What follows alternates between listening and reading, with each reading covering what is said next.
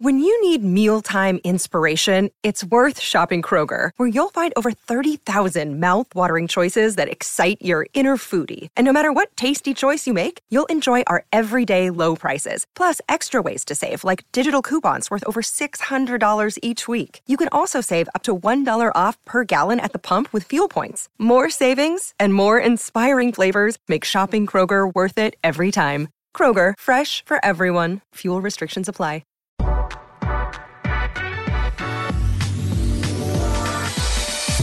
Today's episode of the Nick Bob Podcast is brought to you by Pella Windows and Doors. You know, Pella, they're day one, man. They're day one homies for the Nick Bob Podcast. They've been with me from day one. And, you know, not only is Pella a great company, they got great people there. I went to school with my guy Vince, just a great dude. They're the kind of people you want to do business with. And if you've pushed off a project with some windows or some doors, something like that, now is the time to turn that project into a reality, because we all know a new set of windows, a new door can do a lot of things for you.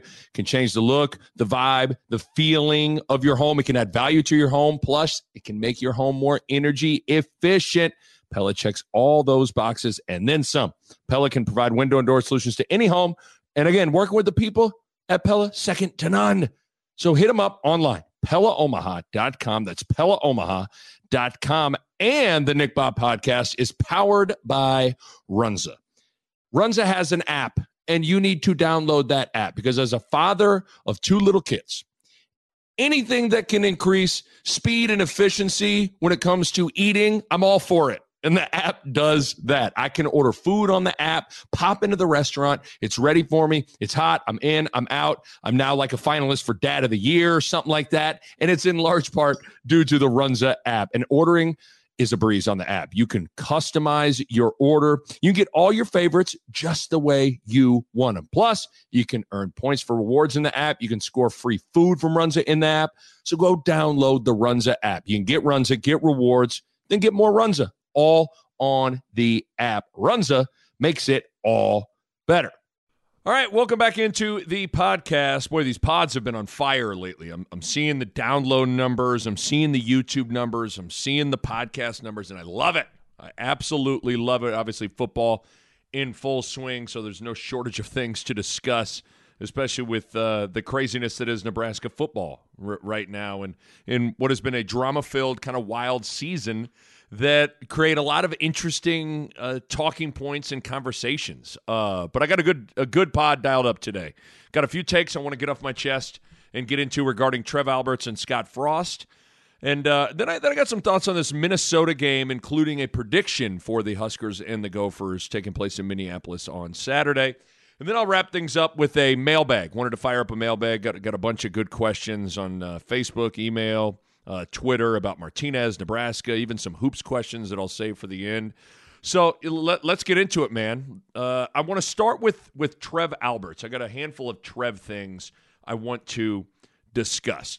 Most notably, some really, really interesting, juicy quotes from Trev Alberts in an ESPN article that was posted on Tuesday, I believe, of this week. And I'm going to get to those quotes in a second, but it's kind of been Trev week around here. Frost talked about Trev Alberts in his press conference on Monday, which prompted Steve Sipple to write an entire column about the support that Trev Alberts is providing to the players and the coaching staff. And, you know, in Sip's story in the Lincoln Journal-Star, he talked about Trev Alberts being in the locker room and encouraging the players and communicating with Frost and how great that is. And my first thought when I read the column, which is a good column, by the way, but my first thought was, wow, how bad has it gotten over in the Nebraska athletic department that an athletic director simply meeting and communicating with their head coach calls for a column and praise? Right? Or the fact that the athletic director was encouraging the players and talking to them. I mean, damn, that column was kind of illuminating in how the most seemingly basic things didn't happen in the past with Nebraska athletic directors to coaches and players.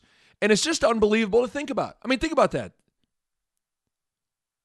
meeting with the AD, meeting with the coach. It's like, oh boy, how about that? Amazing. It's like, wow, shouldn't be amazing breaking news that calls for praise. But when that hasn't been happening, I get why that's a story. You know what I mean? I get why something that has not happened for a handful of years, when that finally is happening, I get why it's a story. But nevertheless, that was kind of my first takeaway. But kudos to Trev Alberts for kind of getting it right. And I think it has to make an impact on Scott Frost. Has to, right? To have an athletic director who is in constant communication with you. They meet every Sunday, according to the story, and talk about the game and everything with the program. And Frost loves it and appreciates it. And I was thinking about that little anecdote, those Sunday meetings between Frost and Trev. And it made me want to pull up something from the summer. So for those that don't know about kind of my process and all that stuff, I really like to write out my thoughts, like everything. Like you guys would be, I think I have 26 pages written for this podcast. Now, a lot of them are mailbag questions, and I write out everything. I'm like right now, I'm pseudo kind of reading it word for word from a Word document that I have in front of me. And I think it's because of my solo radio background and being terrified of losing my train of thought and not knowing where I was going with a segment or whatever. Like, you can't just lean on your co-host when that's the case. Like, it is just you and the mic, and you got to know exactly what you're trying to say, where things are going. I was terrified of that initially. I was like, I am going to lose my train of thought. I'm not going to remember where I was going with a point, what's coming up next in a segment. I got to write everything out. And it's just kind of stuck with me. But with that in mind, after I read Steve Sipple's column and heard about the little anecdote of Trev and Frost meeting every Sunday, I went back and I wanted to look up a few of my thoughts that I had on Trev Alberts being hired right when it was announced, in the middle of the summer. And I found this take. I wrote this take out, and I think it was for Schick and Nick, which is my other podcast, by the way. You should go check that out. Make sure you subscribe to Schick and Nick. Me and Matt Schick do a pod once a week. It's the dumbest thing you'll ever listen to, but it's really fun. And occasionally we'll dive into some serious conversations. But here is what I wrote. This is a take I wrote on July 19th about Trev Alberts being hired and why it could be good for Scott Frost. So here's what I wrote. The other thing that Trev and Scott Frost can do is when they sit down to talk, they are cut from the same cloth. They didn't play together, but they were in the same culture, the same program, the same standard. And on some level, that matters. Frost isn't trying to recreate 1997, just like Trev Alberts isn't trying to recreate 1993. But they are trying to recreate the portable things from 93 and 97 that can apply to today. So I think it's important for guys to be on the same page when they are discussing that. And I liken that whole situation to this. There's a guy on Creighton's coaching staff, Al Huss, great assistant coach for Greg McDermott. Al Huss played for Dana Altman. But I didn't play with Huss. He was a few years before me. But when Al Huss and I sit down and talk about what good basketball looks like, we speak the same language. I completely understand what Al Huss is trying to do, what he says, what he's looking for, because we both poured blood, sweat, and tears into the same thing, inside the same program with the same head coach.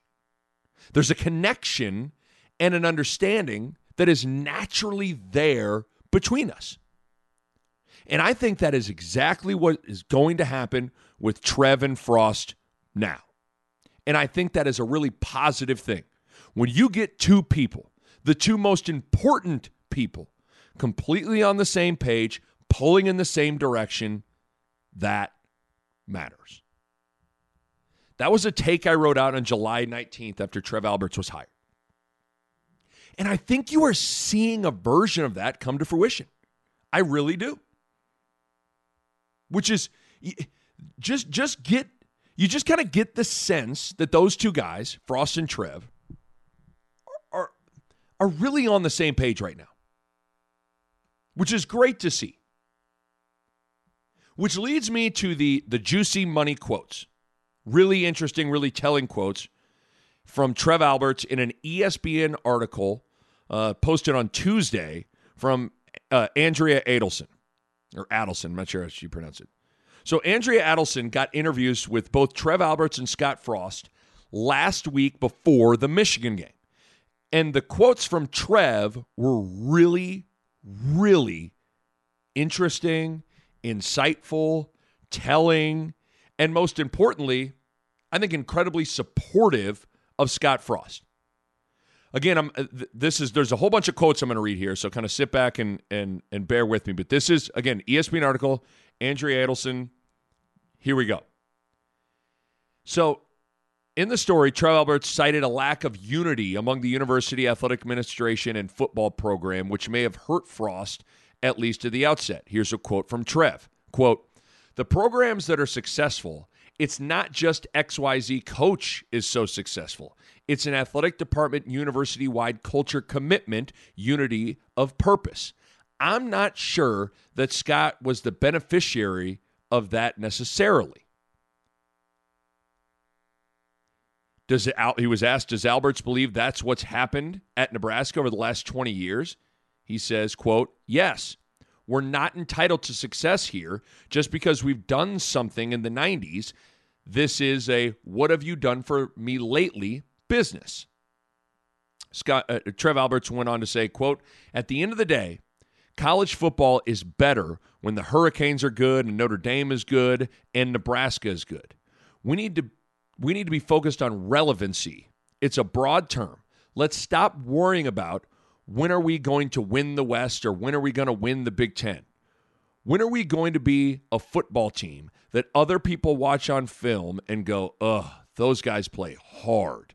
I'm going to tell you, I'm going to tell you, I'm really proud of how hard our kids are playing." Trev goes on to say, "To me, fundamentals can be taught. The hardest thing about flipping a culture is getting guys to be willing to lay it on the line when you really don't want to. We have that. Even in those games we lost, those guys are fighting, and that is the most important thing. You have to start with the fight. We're not intimidated or scared, and then we're taking incremental steps in those key areas like special teams and penalties and turnovers. You're always going to have mistakes. It's a part of the game, but it can't define who you are." Pretty interesting quotes there. Some more money quotes from Trev in this ESPN column. He says, he was asked kind of about progress with Frost and all those sorts of things and trying to make a bowl game and all that stuff. Trev Alberts said, quote, "I'm never going to be the person that says he's coaching for his job. We don't do that. I've never said you must win this many games or you're fired. And I told Scott, we're on the same page. We're working together. I want to see growth. I'm seeing growth. I'm proud of it. I think Scott is a really good coach. I don't know what happened in the last 3.5 years.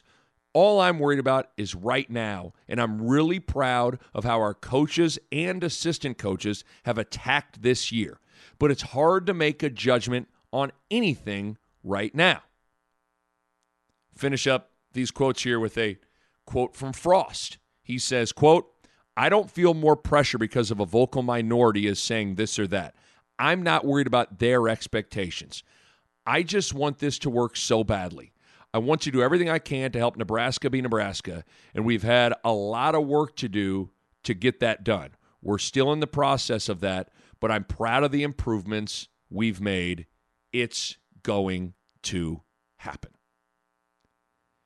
I mean, wow. Lots of juicy quotes to chew on there. I mean, in my opinion, that's a pretty big, and maybe I'm misreading this, but that's a pretty big vote of confidence from Trev to Frost, right? Like, I think I read all those quotes and I think that's an AD that is fully backing his head coach. Now, can things change? Sure, I suppose. Everything's subject to change. But I read those quotes and I think, Trev Alberts fully supports Scott Frost. Likes the growth. And the other thing that stood out to me with those quotes was it almost seems like Trev Alberts is treating this like year one for Frost.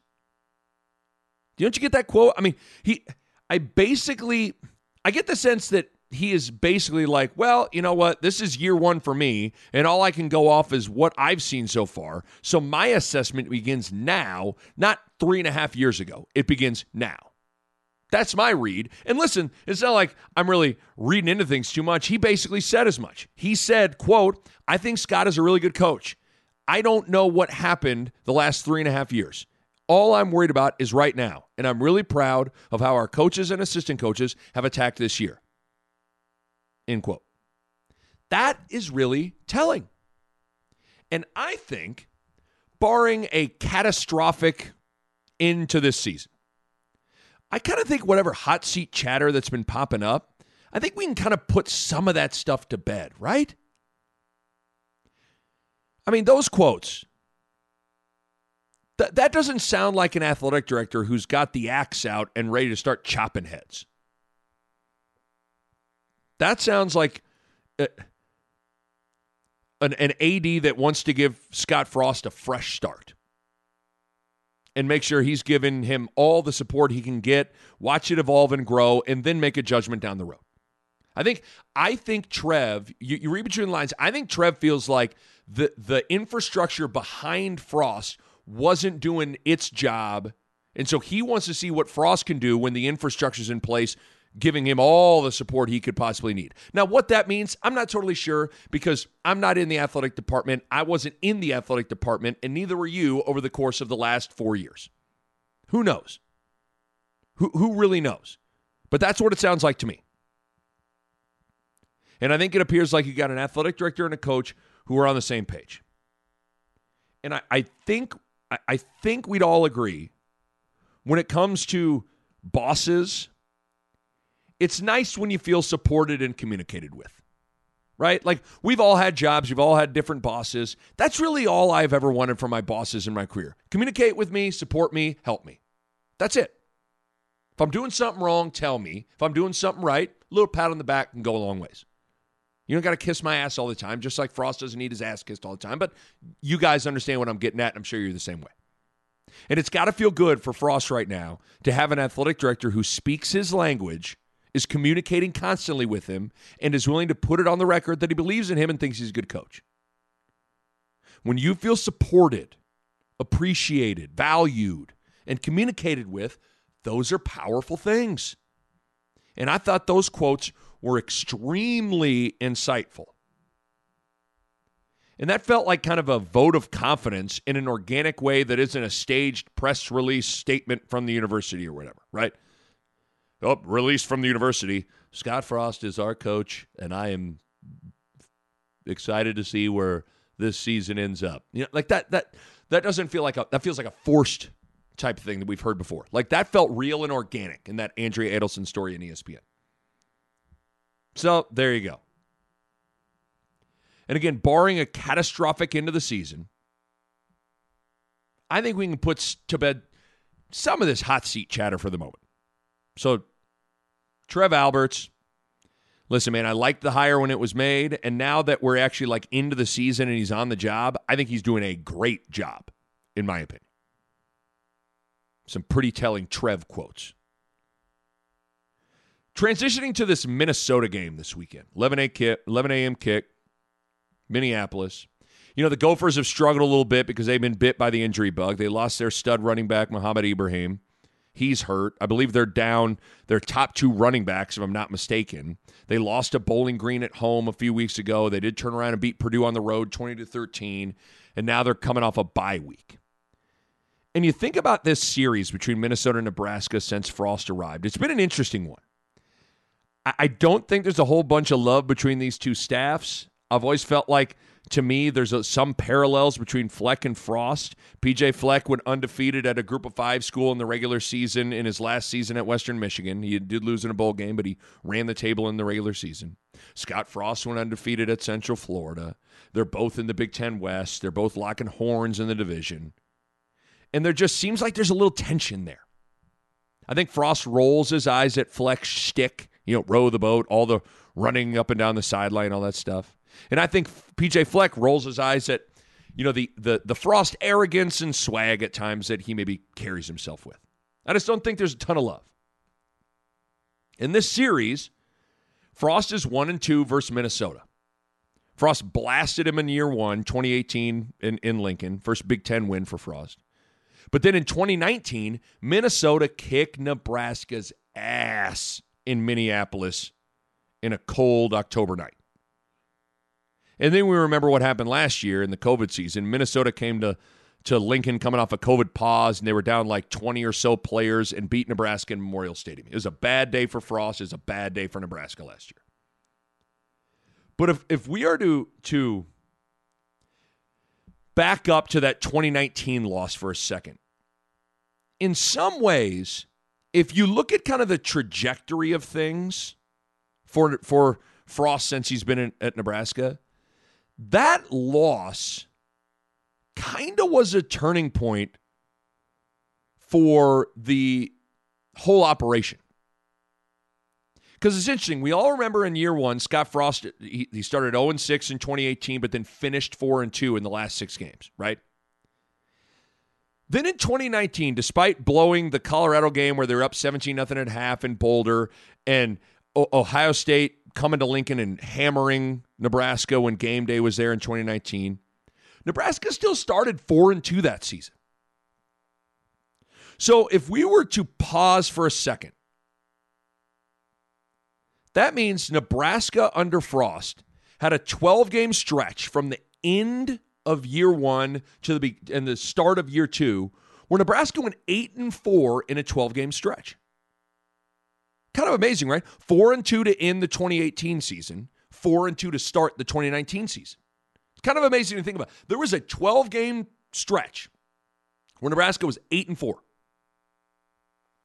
But then that Minnesota beatdown occurred. And Nebraska has kind of just been sputtering ever since. They finished 2019 1-5. Then in 2020 they go 3-5, and now they're 3-4 to start the 2021 season. So since Nebraska took the field at Minnesota in 2019, Nebraska has a record of 7-14. Again, they were 8-4 in their previous 12 games heading into that game. So if you're actually kind of looking at a pivot point, a game where things took a dive, you could argue it was this Minnesota game in 2019. It's just kind of interesting to think about. But when you think about the last 2 losses to Minnesota, and Frost touched on this in his Monday press conference, he called the performance, quote, uninspired in 2019. And that they had guys that didn't want to be there on a cold, wet night. And he's right. I remember saying as much on the recap pod to Bo Ruud the day after that game. Nebraska looked like a bunch of guys that wanted a hot shower, a warm blanket, and be on their couch rather than go play football. And I just look at that game in 2019 and then the 2020 game where Nebraska lost to Minnesota in Lincoln. For whatever reason, Nebraska just wasn't emotionally in it. They weren't emotionally there. The energy, the fight just wasn't there. And I tell you what, football is a tough sport if you're not all in emotionally. You can't half-heart the sport of football. And Nebraska had a couple half-hearted efforts against Minnesota in the last 2 years. Nebraska just wasn't emotionally there. Scott Frost knows that, and he's relaying it to the team throughout the week of preparation. And the team has to know that as well. I mean, they were the ones in that game. They remember. They also can turn on the film, which I'm sure they have. And they can see a team that is, quote, playing uninspired, like Frost said, that just isn't emotionally there. And I say all that to say I actually think that bodes well for this week, and here's why. Their emotional state is top of mind. They're getting reminded of that. They're being keenly aware of their energy level, their fight, where they're at emotionally when they're taking the field. They've been talking about that. I'm sure that's been a theme all week. Frost is reminding the team the team is aware of it. And when you look at the context of this game for Nebraska, would lead you to believe that they're potentially ripe for an emotional letdown. This is their 8th straight week of playing with no byes. They have a bye next week, so they could get caught peeking ahead. They've also had total gut punch losses in 3 of the last 4 games, which can wear on you emotionally, at Oklahoma, at Michigan State, then Michigan at home. Plus, Michigan, that game was a physical fist fight of a game. So you look at all that and look at a somewhat struggling, not great Minnesota team. The main concern I have from a Nebraska perspective is making sure there isn't an emotional letdown in this game. And the fact that Nebraska has had 2 straight losses to Minnesota, which you can kind of chalk up to not being emotionally, quote, all in, when that has cost you, you are hyper aware of that. It's kind of like if you're playing a golf course for 3 straight days and you've hit it in the water on hole 8 the first 2 days. When you step up to the tee the 3rd day on hole 8, you're keenly aware of the water, right? So I think Nebraska will be ready to play and have energy and be emotionally where they need to be on Saturday morning or Saturday early afternoon in Minneapolis. It cost them twice against Minnesota. I really don't think they're going to let it happen again. And when I look at these two teams, as long as Nebraska brings it with energy and fight, I think they're the better football team, and I think they'll win. And I just think when you're aware of what has plagued you, you're ready to correct it. And let's be honest, outside of Illinois, this team has played with a pretty damn good level of fight and energy every Saturday so far. I don't think Minnesota punks them physically. And again, as long as there isn't a letdown, which, listen, the ingredients are there for a letdown, like I just laid out. But as long as Nebraska packs the emotion, the energy, and the fight as they board the plane to head to Minneapolis, I think they're going to win the football game. You know how Minnesota's going to do it. They're going to try to chew clock and grind it, so it'll likely be a close game. Vegas has Nebraska favored by about 3. I think Nebraska covers and wins. I don't think that Nebraska blows them out, but I think I'll say Nebraska wins 27-20, 24-17, somewhere in there. And obviously this is a big, big game. Getting to a bowl game, getting to 6 wins is still a possibility. It's a tall task, but it's possible. And if it's going to happen, Nebraska has to win this game. They have to. This is a must-win in a lot of ways. It's a must-win if you want to get to 6 wins. And in some ways, this game, if Nebraska goes out and wins, will kind of somewhat validate what the narrative of the season has been so far. You know, the narrative has been, hey, you know what? Nebraska's close. They've just played the toughest schedule in the country. They've played 3. That's right, 3 teams that are currently ranked inside the top 10. Oklahoma, Michigan, and Michigan State are all inside the top 10. Nebraska is a good team. They've just played a brutal schedule against top 10 teams. That's kind of what the narrative is, which I kind of think is true, by the way. But for that to be somewhat validated, you got to go beat Minnesota. So this is it's a must-win game for the quest in the quest for 6 wins, and it's a narrative solidifying game, if that makes sense. The narrative being Nebraska's close, Nebraska's good, they just haven't won because they're playing the toughest schedule in college football. Well, you can keep all that alive with a win. It's a big game. I can't wait. I think Frost has the squad ready to go.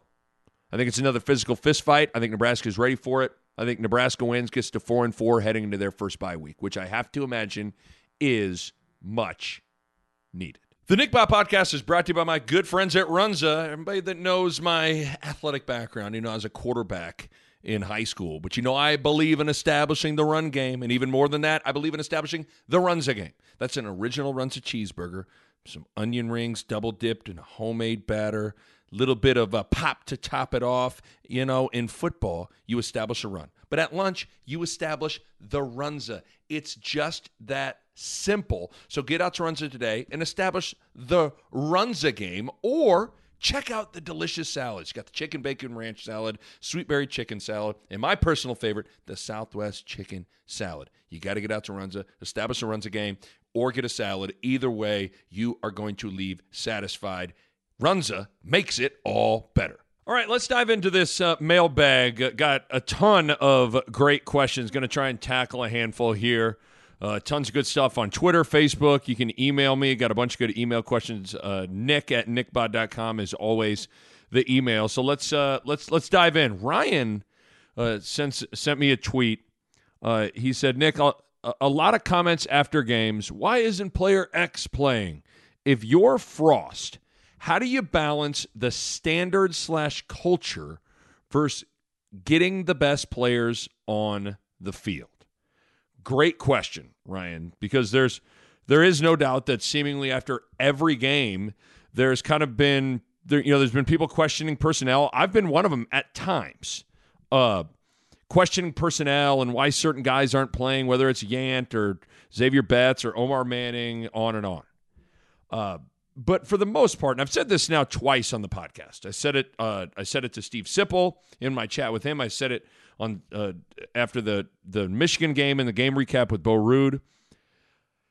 I usually, again, not always, but usually kind of stay out of playing time and depth chart discussions and who's on the field and who's not, who's on the court and who's not, because we don't see practice.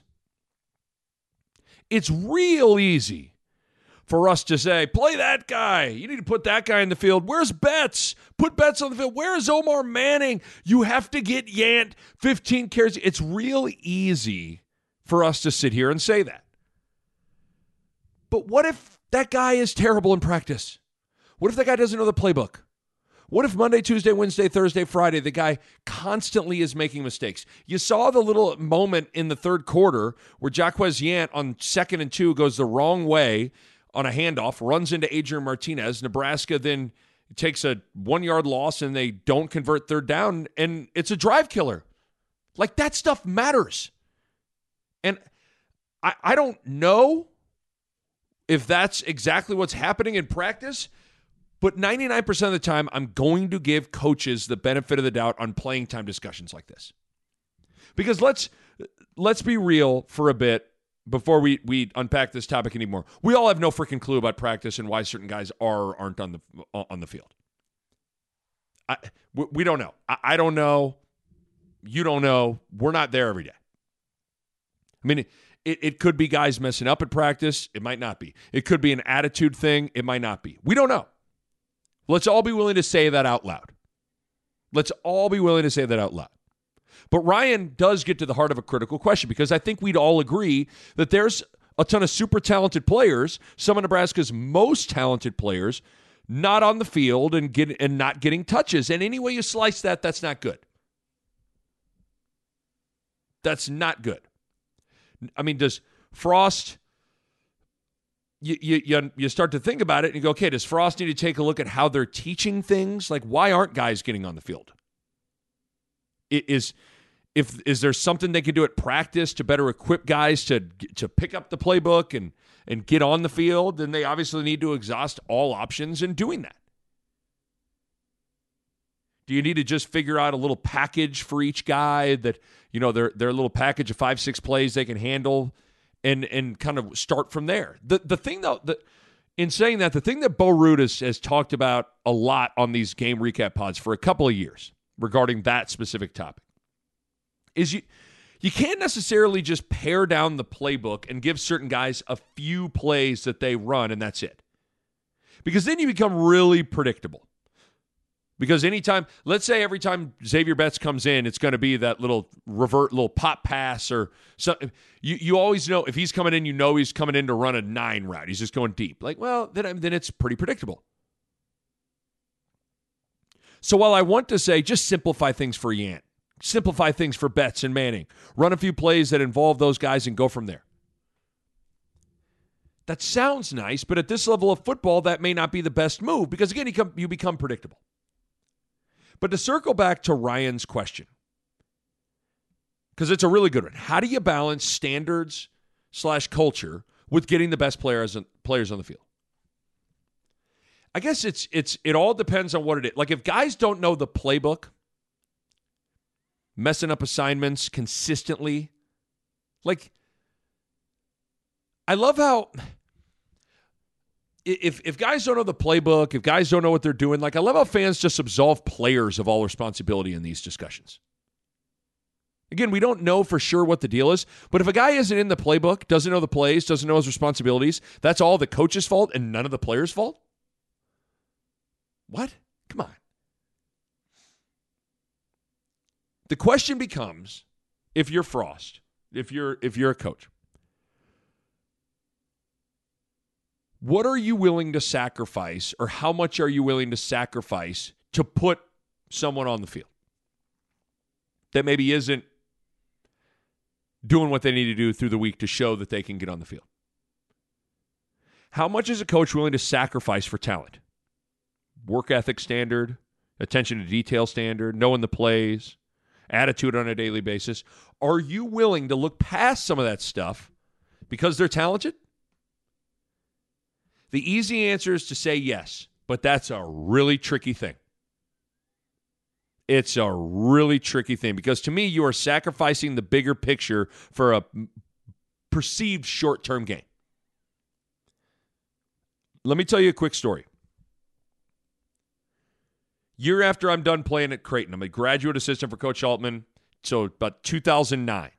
P. Allen Stinnett is a sophomore. For those who don't know, P. Allen Stinnett was a top 100 recruit. He was a freshman when I was a senior. Now he's a sophomore. P. Allen Stinnett, really talented guy. Not the most responsible, not the best teammate in the world, kind of a head case. Yeah, put it lightly. But he was our most talented player. No doubt about it. And that season, we lose at Arkansas Little Rock and didn't play well. We're on the road. And P. Allen Stinnett is acting a fool in the locker room after the game. Well, Coach Altman, I think, was doing media or something. He wasn't in the locker room when that was happening. He's ripping Coach Altman in front of the players. He's ripping Coach Altman in front of the assistant coaches. He's ripping everybody. The entire team sees it. The entire team hears it. The entire staff hears it. All while Coach Altman isn't in the locker room. But, of course, it gets to Coach Altman as to what was going on after the game with P. Allen Stinnett. Fast forward a couple days, the next game on our schedule is the Nebraska game. Creighton is at Nebraska. Don't need to tell you guys, big rivalry game, as you guys all know. It's arguably the biggest game of the season in a lot of ways, especially for Creighton back in the day when they were in the Missouri Valley Conference. I remember we were at the Cornhusker Hotel. We have a coaches meeting, and Coach Altman asks what we all think he should do to P. Allen Stinnett for kind of a punishment. Says, do I need to suspend him for a game? Do I play him? Do I just run him? What do I do? And, I'm not going to name names, but I felt like I was fairly alone in saying that you absolutely can't play him. You have to sit him for a game. You have to send a message. And I remember Coach Altman then, after the meeting, he called me to his hotel room. And, I come in and he goes, sit down. And he just asked, why did you say that? Why do you think that? And I told him, Coach, you got 12 other guys in that locker room that are watching you and what you do. You play P. Allen Stinnett after he did what he did and acted the way he did, you're going to lose the rest of the team. Coach Altman kind of nodded and said, okay. Coach Altman just doesn't play P. Allen Stinnett in that Nebraska game. And we lost. We lost a close game. Could we have beat Nebraska with P. Allen? Probably. I don't know. But lost. And it hurt, right? But I do think for that season, it made an impact. I really do. We went on to go 24-4 in our next 28 games. 24-4 in our next 28 games. Just missed the NCAA tournament. Ended up losing to Kentucky in the NIT. But I think it sent a message to P. Allen Stinnett and to the team for in the moment. And I think it made a difference. I tell that story to point out that your actions as a coach with who you play not only send a message to that player, but it also sends a message to every other player on the team. Whether you like it or not, you are sending messages with everything you do as a head coach. Everything. Again, I want to reiterate, we don't know exactly what the deal is at practice. We don't. But I've like I said, I'm going to give the coaches the benefit of the doubt on who's playing and who's not. If Jaquez Yant's not on the field and he's not going to care, there's probably a decent reason for that. If Xavier Betts isn't on the field, there's probably a reason for that. I think he was banged up last game. If Omar Manning's not on the field for as many snaps as whoever, there's probably a reason for that. I mean, just say it out loud. You think Frost and Lubick and those guys are like, Betts and Manning, those guys are maybe our two most talented guys. How about we make this a lot harder and just not play them? Yeah, how about that? That'd be a good idea. Yeah, let's just not play those guys. They're super talented, but whatever. Let's just not play them. I mean, what are we talking about? Again, if certain guys aren't on the field, I have to imagine there's a good reason for it. Just like I'm sure there are Jays fans who are like, why the hell is Pion Stinnett on the bench for this game? Well, let me tell you, there's a damn good reason for that back in 2009 when Creighton lost at Nebraska. There was a reason. So to answer Ryan's question, I definitely think you got to explore all options to figure out how to get your talented dudes on the field. Duh. But there's always that point where you just can't sacrifice things, man. Everybody's got that point, got that line. You can deal with certain things, whatever. But there's that line where you can't sacrifice it. Because if you start doing that, eventually it's going to catch up to you. Just like I think I wish this Pion Stinnett story had a happier ending, because I think in the long term, the 3 years of sacrificing the standard more often than not for Pion Stinnett ultimately caught up to that team, that group, and I think it caught up to Coach Altman and to Creighton. I really believe that, in some ways, Pion Stinnett was very, very, he had played a large role in kind of things spiraling towards the end of Dana's tenure at Nebraska. Or at Creighton, excuse me. So you got to be careful, man. You got to be careful. Great question from Ryan, because that's a really, really good topic. Next question is from Dan. This one, I had a lot of fun kind of parsing this one through. Dan says, Nick, where would you rank Adrian Martinez in the list of post-Eric Crouch Nebraska quarterbacks? Ooh, post-Eric Crouch Nebraska quarterbacks. Okay. So for me, I think we got to figure out who we're really talking about, because there's been a lot of guys that have taken snaps at quarterback post Eric Crouch. But who are we really talking about? To me, the eligible guys, I'm only going to rank 5. I'm going to do the top 5. The eligible guys to me are Zach Taylor, Joe Gans, Taylor Martinez, Tommy Armstrong, and Adrian Martinez. I realize other guys have started games, Tanner Lee, Sam Keller, Zach Lee, Cody Green, Riker Fife, et cetera, et cetera, et cetera. But those 5, Zach Taylor, Joe Gans, Tommy Armstrong, Taylor Martinez, Adrian Martinez, those 5 are the 5 that are the best, in my opinion, and have the most starts. They got a big enough sample size. And, before I lay out my official rankings, because his question specifically asked about Adrian Martinez, overall, I'm not so sure overall talent, like who's the most talented dude in this bunch. I think it's Adrian Martinez. When you just go to athleticism, arm, intangibles, all this, you go down the list, like Adrian might be the most complete, most talented dude. But you got to but it's not just about talent, right? Because what's tough is, at some point, you got to value winning. Because Gans and Taylor Martinez and Tommy Armstrong, those guys did a lot more winning than Adrian Martinez has done. And on some level, that matters. Now, to be fair, like supporting cast situation matters a ton for a quarterback. But at some point, winning has to matter. Not saying it's the end-all, be-all, but it has to matter. And that is where the Adrian Martinez argument kind of falls apart if you want to try to build the case to put him number one. All those other guys just won at a much higher clip than Adrian Martinez did. And sure, we can sit here and explain away why Adrian Martinez hasn't won and others did win. But here's where that argument gets to be shaky. Adrian Martinez has had numerous opportunities in the clutch, in clutch moments of one-score games, and he's repeatedly come up short. It's kind of the Martinez conundrum that Bo Ruud and I dove into towards the end of our last game recap pod, the Michigan game recap pod. Adrian Martinez simultaneously is the only reason his team has a chance to win, but he's usually the culprit in making the play for his team to lose. Not all the time, but a decent amount of times. And so you got to be able to look at the whole scope when assessing somebody. Not all losses are created equal. Like, you got to dig into the losses.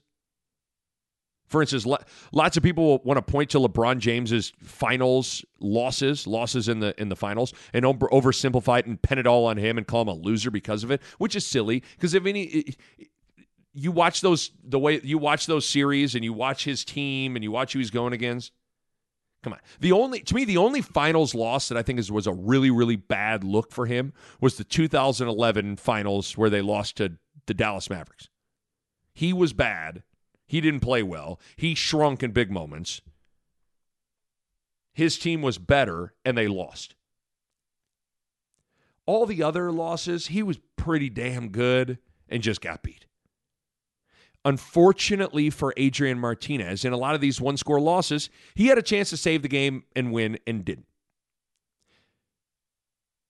But at the same time, in a lot of those one-score losses, he was really good and just something went wrong and they lost. So there's two sides to that coin. So while I truly do think he's arguably the most talented of that bunch, his record at some point matters to me enough to not put him at number one. So here we go. Here's how I'd rank those five guys in the ranking the Nebraska quarterbacks post Eric Crouch. I'd rank those five guys like this. At number one, I'm going to put Joe Gans. To me, he had the best combination of mobility, arm, and intangibles. Like he had arm, legs, brains. I think when you're looking at a complete quarterback, he won football games. Like, when you look at the complete package, I think Gans checks the most boxes. So I'll put Gans at number one. He narrowly edged out Zach Taylor. You could easily make an argument for Zach Taylor to be one in this list, and it'd be hard to argue. He was the Big 12 Offensive Player of the Year in 2006. He led Nebraska to a Big 12 title game appearance. He was tough as nails. He was just a little limited physically. Not very mobile. Didn't necessarily have a huge arm. But man, was he was a cool customer. He was a winner. He was talented. If you want to say Zach Taylor's number one, I'm not going to push back on that at all. At number three, I'm going to put Adrian. I'm going to put Adrian Martinez at number three. Uber talented. He checks pretty much every box you'd want in a quarterback except for winning in his career right now. Everything else, multiple-year captain, athletic, can run the ball, good arm, seems like a great teammate. But there's that record as a starting quarterback just gives you enough to be like, it's hard to put him above Joe Gans and Zach Taylor when you got a losing record as a quarterback. It just does. So number three, I'll put Adrian. And number four, I'm going to put Taylor Martinez. As bizarre of a Husker football player and to watch and assess in my lifetime. Like, when he was good, he was lights out, must-see TV, call your friends. Are you fucking watching this? Good. When his good was maybe better than anybody else's good. But man, when he was bad, it was really bad. And I always think the 2010 season kind of tells the tale of Taylor. Like, he was incredible against Washington, incredible against Kansas State. He outdueled Brandon Weeden and Justin Blackmon in Stillwater and in Oklahoma State. Hung like 50 on the Cowboys. But then he was pulled against South Dakota State that season at home in a game that Nebraska almost lost. He was awful. Bizarre player. He always felt like he wasn't a pure quarterback. He felt like he was just a freaky athlete playing quarterback. He was maybe the fastest Husker I've ever seen on the field. But for me, for whatever reason, I never really trusted Taylor. Like, had a weird personality, wasn't a natural quarterback, not a very vocal guy, turnover prone. Just kind of didn't fit the mold of what I like in a quarterback and a leader. Now, that's a me thing. But, man, one of the most electric and exciting players who did win a lot of games. Say what you want, guy won a lot of games. But I just never fully trusted Adrian Martinez. But I'll put him at 4. Then at number 5, I'll put Tommy Armstrong. Tommy is one of those guys that if you would just blind resume him and look at like stats and wins and losses, Tommy's a guy that probably should get some more respect. But I don't know. Watching him play, I was just never wowed by Tommy. He's a good player, don't get me wrong. But I don't know. I never was just blown away by Tommy's talent. I remember feeling terrible for him because he was put in a tough spot in 2015, Mike Riley's first year win. Remember that was the year that Mike Riley tried to turn him into a pro-style pocket passer, and it was unfortunate. When Riley finally adjusted and molded and ran him more in 2016 and blended things, he was much better. But I do think he's one of those guys that benefited greatly early on in his career by having Amir Abdullah lining up behind him. I mean, that's going to help a lot. He wasn't voted captain his senior year, which was kind of a red flag for me. I thought Tommy Armstrong was solid. I never thought he was an elite quarterback. So there you go. Post Eric Crouch Husker quarterback rankings. Number 1, Joe Gans. Number 2, Zach Taylor. Number 3, Adrian Martinez. Number 4, Taylor Martinez. And number 5, Tommy Armstrong. Speaking of Adrian Martinez, I got a lot of different forms of questions about Adrian, and I'll I'm going to combine a bunch in tackling the topic of that. A lot of people ask me what I think about Adrian Martinez and him coming back next season, and then also the struggles from Adrian Martinez and Nebraska in late game situations over the course of the past 3.5 years. So, first of all, on the topic of Adrian Martinez coming back next year, I don't really have a great read on it or feel on it. Mainly because it's hard to know for sure what's in someone's head and heart in terms of what they want, right? Like some people, I remember for me, like, and I'm sure it's how it is for a lot of you, like sometimes after college, after 4 years of college, you're ready to turn the page and be done. You're ready for something new. To a certain extent, that's how it was a little bit. Like I had a good gig going at 16, 20. I'd been there 10 years. I was, offered a contract extension. My ratings were good. I just was ready to launch my own podcast. I was ready to go all in on my TV career. Like I was ready for something new. So, but that's in my head and my heart, So we may try to look at this Adrian Martinez situation from purely a football standpoint and through a football lens. But maybe he just wants to move on to the next chapter of his life. Who knows? But when you look at Adrian Martinez, you go, okay, what are his options? He can stay at Nebraska for a 5th year. He can enter the NFL draft and roll the dice, see what happens. Knowing that, listen, you go down that path, you could end up out of football and all of a sudden you're in the real world, right? Or he could transfer and play quarterback at another school to finish his career because last year didn't count because of COVID. So I think of all those options, I would put them in order of most likely to least likely. At most likely, stay at Nebraska. Second being enter the NFL draft, and third being transferring. I just can't see him transferring. That just doesn't seem like him, in my opinion. I don't know Adrian like that, but that doesn't seem like him. I will say when you look, this NFL draft quarterback class is pretty weak. But let's be real. Adrian Martinez's draft profile isn't the strongest thing in the world either, right? Let's be honest about that. he could though, he could finish this year and make some noise. But there's also a scenario where he finishes this year. He had 4 straight losing seasons, no bowl game appearances, accuracy and turnover issues. Like, that doesn't sound like a draftable player, right? Although this season he's going to have to. When you look at the final 6 games or whatever it is of this season now, 5 games, he's going to get 2 more cracks at top 10 teams in Ohio State and Iowa. If he plays well in those games, I could see an NFL team late in the draft talking themselves into Adrian. Because you could sit there at and look at Adrian Martinez and go, okay, listen, like if you're in a war room and you're talking to a GM and the head coach and all this stuff, you could go, hey, listen, as for Adrian, he was in a bad situation in college in terms of what was around him on offense. 2 years, he had a center, a converted tight end playing center. It was snapping over his head. He really had no wide receivers to throw the ball to for the majority of his career. He's been hurt at times. He had no elite running back to take pressure off of him. You can explain away some of his issues. Plus, he's a good athlete, and he's an impressive dude if you'd sit down one-on-one with him and chat with him.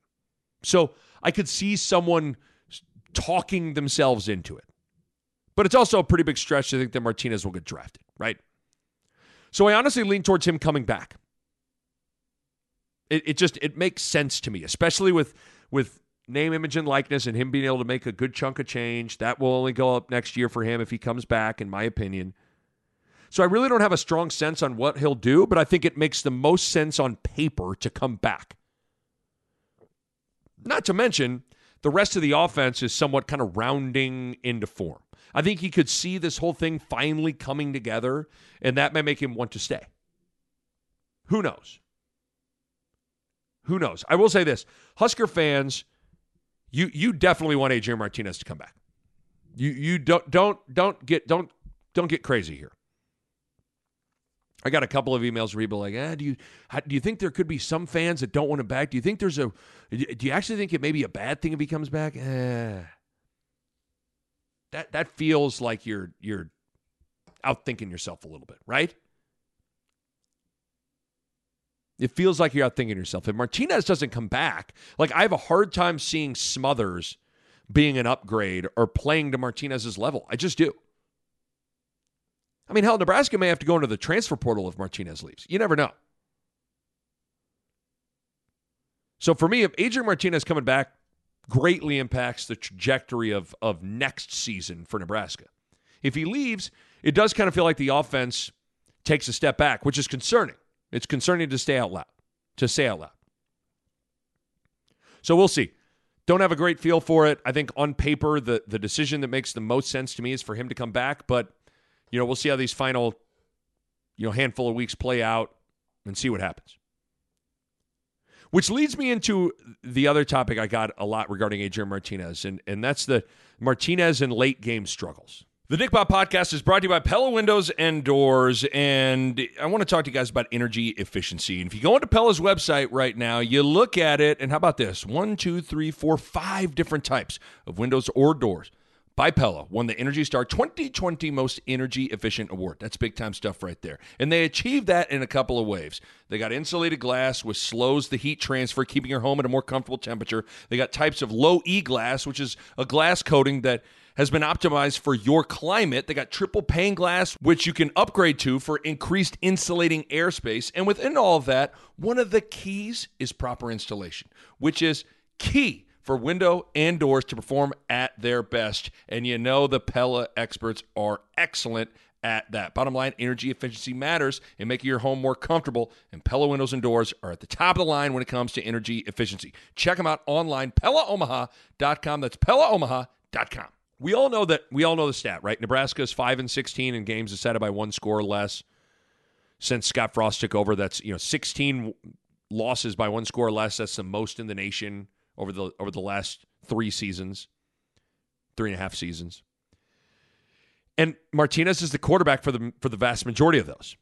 Nebraska has had numerous opportunities late in games in the final 2 minutes to drive down the field, score, and win. And they haven't done it. And shouts out to Husker fans because, man, you've seen some good research done on Twitter and different areas, and I've had a handful of things sent to me. Patrick emailed me, sent me a whole bunch of good stuff. I got a tweet sent to me, I believe, from Eric, put together kind of a spreadsheet on Nebraska and late game drive success, and all of it is eye-opening in a bad way. I'll comb through some of these bullet points for people. So in Nebraska's final possession chart, when tied or losing by one score or less since 2018, Nebraska has had 17 total drives in those scenarios and have only one win. Wow. Adrian Martinez has one win in 15 games, 2 total scores on 17 drives in those scenarios. Yikes. Now, to be fair, Nebraska has had other quarterbacks like Vedral and Andrew Bunch and Luke McCaffrey in there at times during Martinez's time. So Patrick looked up and broke out between Martinez and the backups. So chew on this. Again, Nebraska 5-16 in games decided by one score or less. Adrian Martinez is 3-12. That's his record in those games as a starting quarterback. The backups are 2-4. Scoring on the final drive, Adrian Martinez is 1 for 9. He had the touchdown to tie Iowa in 2018. The backups are 1 for 5. He had the field goal to beat Northwestern. I believe that was Vedral that led that drive. That was in 2019. Turnovers. Adrian Martinez has 2 interceptions and a fumble. Backups have 1 interception. Turnovers on downs. Adrian Martinez has 5. The backups have 4. Points to win the game. Adrian has 0. Backups have 1 field goal. I mean, all that is pretty sobering, right? We all know it's been bad. We all know the overall record of 5-16 in one-score games, but to see it broken down statistically like that is pretty eye-opening. And it goes back to what Bo and I talked about, what I talked about a little bit ago, is back to that Martinez conundrum. Martinez is the best player on the team. He's the reason you have a chance to win. He's the reason you're within one score or you lead by one score. He's the reason. But he also just hasn't come through in those big moments. And what's tough is I like Adrian Martinez a lot. I've been a Martinez defender, and I'm still defending him. But he's had numerous chances to come through, and he hasn't. I mean, to me, that's not a hot take or an opinion. That's a fact. And it's maddening because he's a good player. But something just isn't clicking in these final drives. Now, to be fair, like you look at the Oklahoma final drive this year in Norman. I mean, dude got 0 pass protection, got sacked twice. So maybe hold on to the ball too long, maybe, but you guys saw it. To me, that's not on him. Or you look at the Michigan State game. Sure, he threw the pick in overtime, but he drove Nebraska down the field in the middle of the fourth quarter and scored the go-ahead touchdown, only to have a few minutes later special teams blow it on the punt. It should have never gotten to overtime, you know? So there certainly are things within those numbers that matter, but still, there's a trend. There's a trend that's indisputable. And like Sam McEwen pointed out in his Monday Rewind, other quarterbacks have come through in the past. It's not like this is like a task that is just impossible to overcome. Tommy Armstrong came through quite a bit. Michigan State 2015, Oregon 2016, Michigan 2013. Taylor Martinez did. Michigan State 2012. Like Tanner Lee did. I think Purdue late in the year in 2017. He led a comeback. So it's not impossible. And Adrian just kind of hasn't. And there's a correlation with all this. Like Nebraska can't get over the hump because Martinez can't get over the hump. Or you can just flip it and, Martinez can't get over the hump because the rest of the operation can't get over the hump, depending on how you want to frame it and look at it. But, man, Nebraska has had to – it's crazy. Like, Nebraska has had to work so hard to fix so many things just to get in these one-score situations that they've failed to improve in these one-score situations, right? Like, their margin for error is so slim that, they got to really do a lot to just be in the game. And that in and of itself takes a lot of work. And they just have not been good in those big spots. To me, it just, Bo said it in the recap pod, and I agree with him. Like, it seems like one of the most pressing things that Nebraska should be working on at practice every day is 2-minute offense. Like, all the time, every day. 2-minute offense. It needs work. They need to tighten up some things. And it's weird, when we think of crunch time and those spots, like, in my opinion, those spots, that's baller time. There's a time where coaching and scheme and all that matters. And there's a time where players got to play and ballers got to rise up and win the game. Like, remember McNeese State? I think Tommy Armstrong gets that come from behind win. Amir Abdullah just said, fuck this. Just give me the ball. I'm going to break 10 tackles and win the game. Like, sometimes you gotta be a baller. Just go win the game. Go make a play. Right? So, to me, late game situations, whether it's basketball or football, it's more about the Jimmies and the Joes and less about X's and O's. Not saying you don't got to be buttoned up and organized and you don't need to practice it, but more often than not, late game situations are about the players more so than the schemes. But man, I don't know. I'm not smart enough to be able to provide the answer for everyone on this issue. What's going wrong in the 2-minute offense? Like, I just know that, in my opinion, 1-score games, late 2-minute game situations, that's usually where quarterbacks separate themselves. That's where you find out who has it and who doesn't. And so far, Martinez has struggled, and Nebraska around him has struggled. And it's maddening because Martinez just, I feel like I'm watching a really good player. And then in those spots, it just doesn't happen. I don't think it's a situation where Martinez can't get over the hump and find it. I think he can. And a lot of these late game situations are also about confidence too. And the way to acquire that confidence is to get it done in a game. And more often than not, they've come up short. That's hard to deal with. So I do think there's an element of this where Martinez just needs to get it done in a spot and hope that propels him and the group moving forward. My only, amateur advice in all this, from playing quarterback, being an all-state quarterback in high school and then playing college basketball, would be this. There's a cliche in sports that you hear from some coaches. The first step in winning the game is to stop losing it. Or another way to look at it, it's that Bobby Knight line of dumb loses more games than smart wins. Or even take what Brett Bielema said in Media Days just a couple of months ago. He said, quote, "It's a simple idea, but it's also not preached nearly enough that most of the time, more games are actually lost than won." Think about that now. How freaking applicable is that to Nebraska? Again, let me read that. Brett Bielema, head coach of Illinois. "It's a simple idea, but it's also not preached nearly enough that most of the time, more games are actually lost than won." How many times have all of us watched the clock strike zero and walk away from Nebraska game over the past 3.5 years and felt like Nebraska lost the game? Like they themselves were the main culprit in losing the game. So again, that cliche in sports, the first step in winning the game is to stop losing it.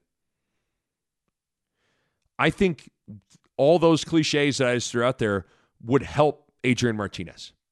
Case in point, last Saturday, when Martinez gets the first down running the ball and he's in a pile, sometimes what can't happen? What absolutely cannot happen? You can't lose the ball. You can't think the play's dead, hope for the whistle and stuff. You can't lose the ball. You just can't.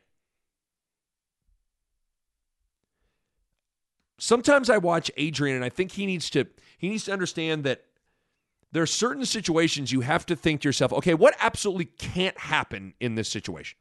And keep that in mind. That's not to suggest to be in a negative frame of mind. But I think as a quarterback, you got to be able to process a lot of things quickly. I know I used to think about that in big spots at quarterback or playing basketball in big moments. What can't happen here? Can't give up a 3. Can't give up an offensive rebound. I cannot take a sack. I absolutely cannot take a sack. If my first read is not open, I cannot force anything, right? Like things like that. What can't happen here? I used the golf analogy earlier. Like it's, when you get to aim it, you get to 16 at Augusta, what can't happen? You cannot hook it into the water, right? Like if you're going to miss, you have to miss right. That's not to say you're not stepping up to the tee confident, but sometimes you have to assess a situation, and these things got to happen fast. But you got to go, what can't happen? And then you play accordingly. Again, like I said, whether it's taking a sack, staying in bounds on a run, overthrowing a guy, being loose with the ball in contact, trying to make a play when you need to go down, trying to extend a play, whatever. It's not an ability thing more often than not. I think it's Martinez himself who is kind of holding him. He's the one that's holding himself back with self-inflicted stuff. He's got to change it, right? The other 21 guys got to be better too. It's not all on Adrian Martinez, but it all starts with Martinez. That's the nature of the quarterback position. It's why you want to play it, dude. It's too much is given, much is expected, right? Heavy is the head that wears the crown. When you're the quarterback, it comes with the territory. There's a lot expected out of you. That's what drew me to the position initially. I think it's why it's the most fascinating, fun position to discuss and watch in sports. It's the most important position in sports because it's the most there's so much riding on that spot. So it starts with him. Not saying Nebraska got to get a lot better in a ton of areas, but it starts with him in these big spots. He hangs onto the ball on Saturday when he goes into that pile. We may be having a different chat. He hits Levi Falk on that shallow crosser with a minute left. We may be having a different conversation today. He's got to change it. He's got to make plays and gain confidence in these spots. Because you better believe when you look at the rest of the schedule with games at Minnesota and at Wisconsin and Ohio State at home and Iowa at home, they're likely going to be in at least 3 or 4 more one-score games. They are. Next question, also from Ryan. I think it's a different one, Ryan. Says, Nick, struggling with the results for the Huskers. Team looks better, but still not getting the results on the field. So, based on what you've seen, is Frost's job safe if they don't go to a bowl? If this team is good enough to go to a bowl but doesn't, isn't that an indictment on coaching? Again, that's from Ryan. First of all, the answer to the last part of the question, yes, that is an indictment on coaching. I mean, from a big picture, broad perspective, a way to assess coaching is to kind of simply go, okay, every team has a projected ceiling, right? Like, okay, what's the potential of this group? And did you reach that potential? Did you exceed it? Did you fall short of it? And I think we'd all agree with this defense, with that much experience and a 4-year starter at quarterback, to not go to a bowl game would be disappointing. And I think Scott Frost would agree. But this is where context and eye test, actually watching, matters. I do think the schedule has to be taken into consideration when assessing this whole thing. I think it'd be kind of disingenuous to play the tough guy. Like, doesn't matter. Play who's on the schedule. Yeah, okay. Nebraska's playing the toughest schedule in the country. Nebraska has played 3 top 10 teams already, and as of right now. And they will play 2 more top 10 teams to finish the season in Ohio State and Iowa. So this Nebraska might end up playing 5 top 10 teams. That's insane. Lots of teams would potentially go 0-5 versus top 10 teams in a season, right? There are lots of teams, if There are a lot of teams in the country right now, if they had to play at Oklahoma, at Michigan State, and play Michigan at home, they'd be 0-3-2. That's not to let Nebraska off the hook. I'm just, let's not bullshit each other. So that matters. The thing that is encouraging is Nebraska is playing these top 10 teams tough. Should have beat Michigan State, could have easily beaten Oklahoma and Michigan. They could be 3-0 against those teams. They're a few plays away from that being a reality. But they aren't. So you got to take it for what it is, but combine it with context, a.k.a. the schedule, and then also combine it with the eye test. I was thinking about this, and this might get some cringing and some eye rolls and some pushback. So brace yourself. I'm going to take a drink before I deliver this. I was thinking about this. I could argue that I'm more impressed with the 2021 Nebraska team through the first 7 games of the season at 3-4 than I was through the first 7 games of the 2016 season, Riley's second year, where they were 7-0. Because to me, you watched how those games played out. Outside of Oregon at home, that schedule is pretty soft. And I just think the overall eye test, I lean towards this 2021 team looking better. I get that is subjective, but I'm just being real. I know that's hard to argue. But I'm just being honest with you guys. And I say that to say eye test and context matter in assessing things for a team and a program. The hard part about all this, at some point, Nebraska has to start winning games, period.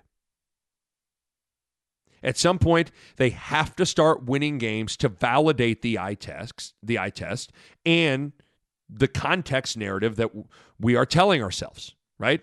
I think that's what made the Northwestern game so exciting and satisfying for people.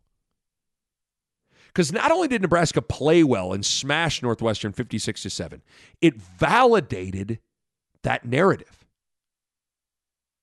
It validated the narrative, hey, that this team is close, and they would break through if they weren't playing such a tough schedule. Well, here comes a weaker opponent that isn't a top 10 team in Northwestern, and Nebraska absolutely dominated them, which was validating to our eyes and to our brain a bit. So listen, it's complicated. There's a lot to consider. I get it. Not going to a bowl is disappointing, but context and eye test have to matter.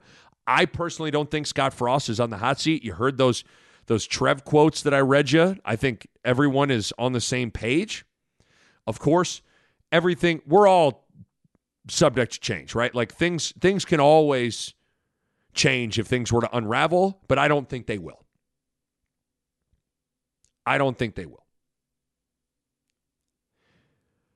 Couple last hoops questions to wrap this bad boy up. Brandon says, Nick, who's your starting 5 for game 1 for Creighton? Do they roll out most of the freshmen? Good question.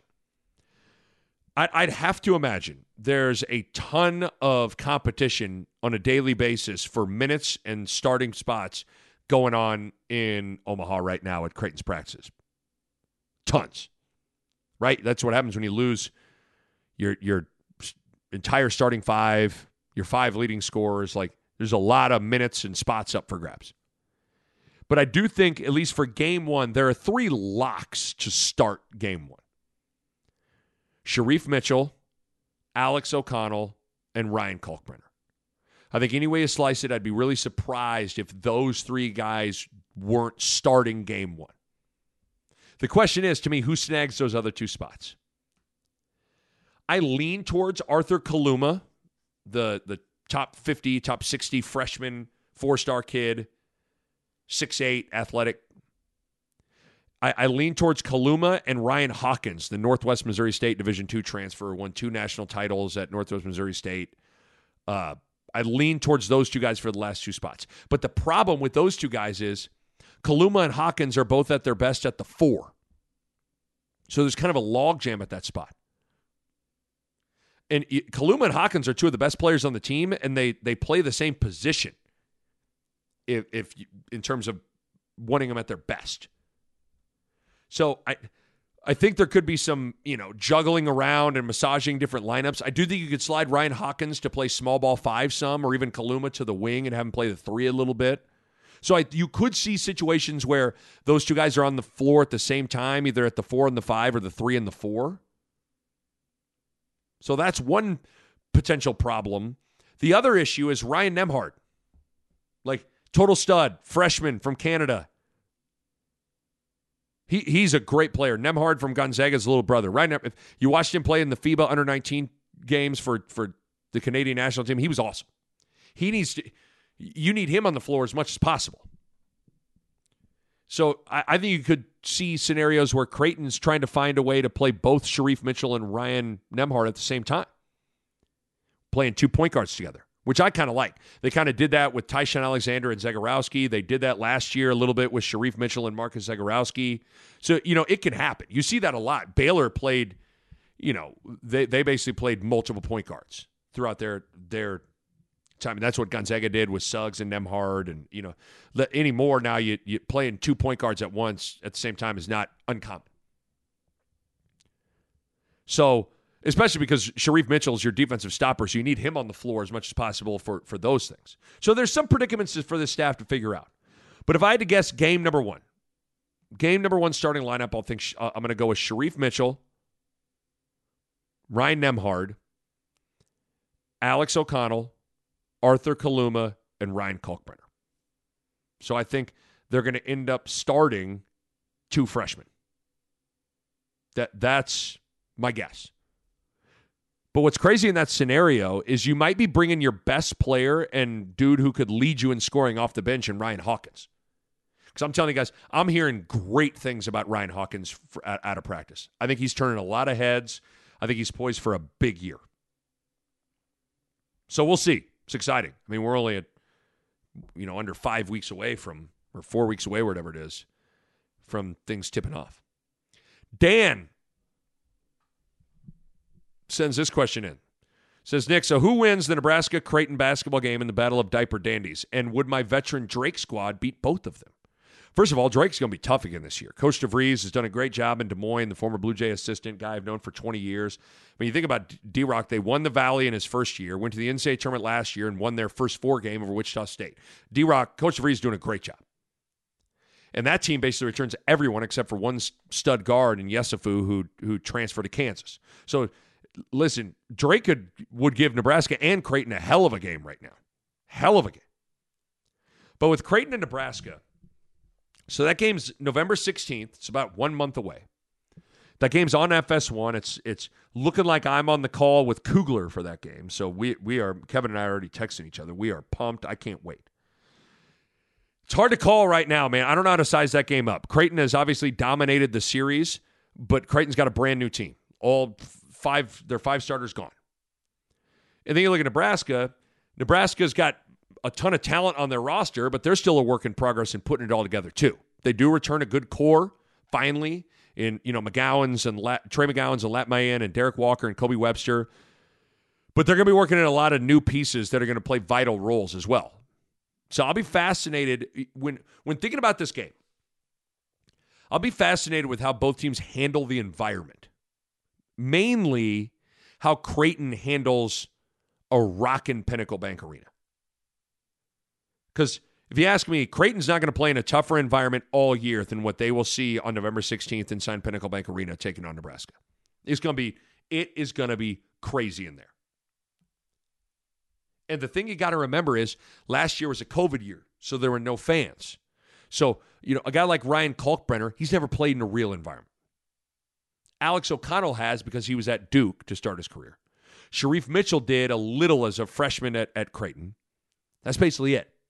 Everyone else, the 5 freshmen, sorry, but your little high school game's is not going to be like Pinnacle Bank Arena, okay? And Ryan Hawkins, you're playing Missouri Southern where there's 3,500 people in the arena. That's not the same. So, how are they going to handle that environment? So it's a real concern. Because I remember 2 years ago, Fred Hoiberg's first year at Nebraska. I remember talking to Coach Hoiberg. I had the game on TV. I remember standing with him on the floor during warmups. And I'm talking to Coach Hoiberg, and that's when he had a bunch of freshmen and new dudes and newcomers, and they're playing in Omaha. And I talked with him before the game, and I said, Coach, are you worried about how your team will handle the environment? And he looked at me, his eyes got wide, and he said, very. And I said, okie dokie. I think the same thing for Creighton this time. And I've played in this rivalry. It's different, man. Like, the vibe in the arena is different. It's a little nasty. It's a little more hostile. I expect Pinnacle Bank Arena to be freaking nuts. I'll be curious to see how Creighton handles it. Because, again, we all know Creighton's dominated this series. They've owned Nebraska. And Nebraska still has to tighten a bunch of things up. So it's going to be fun to watch these two teams play and then lock horns on November 16th. I'd lean Nebraska right now because of what I laid out, but we'll see. We shall see. I can't wait, man. November 16th, can't get here fast enough. All right, that'll do it. Good questions, man. Those are fantastic questions. Appreciate everybody participating. I always love firing up the old mailbag. A couple of reminders. Make sure you subscribe to that podcast. Just click that subscribe button. Also, leave a 5-star rating and a review. It helps me out. Plus, make sure you go subscribe to the YouTube channel. Just type in Nick Baugh, the Nick Baugh Podcast on YouTube. We got a lot of the game recap pods up there. I do a lot of my podcasts on video. So make sure you subscribe to the YouTube channel as well. Every subscription to the YouTube channel helps me be able to monetize the page. So it really helps your boy out. So I'm calling on you to help me out, okay? So Nebraska, Minnesota, that's coming up on Saturday. Bo Root and I will have a game recap for you. So make sure you get ready to listen to that. And we'll catch you next time on the Nick Baugh Podcast. A Huda Media Production.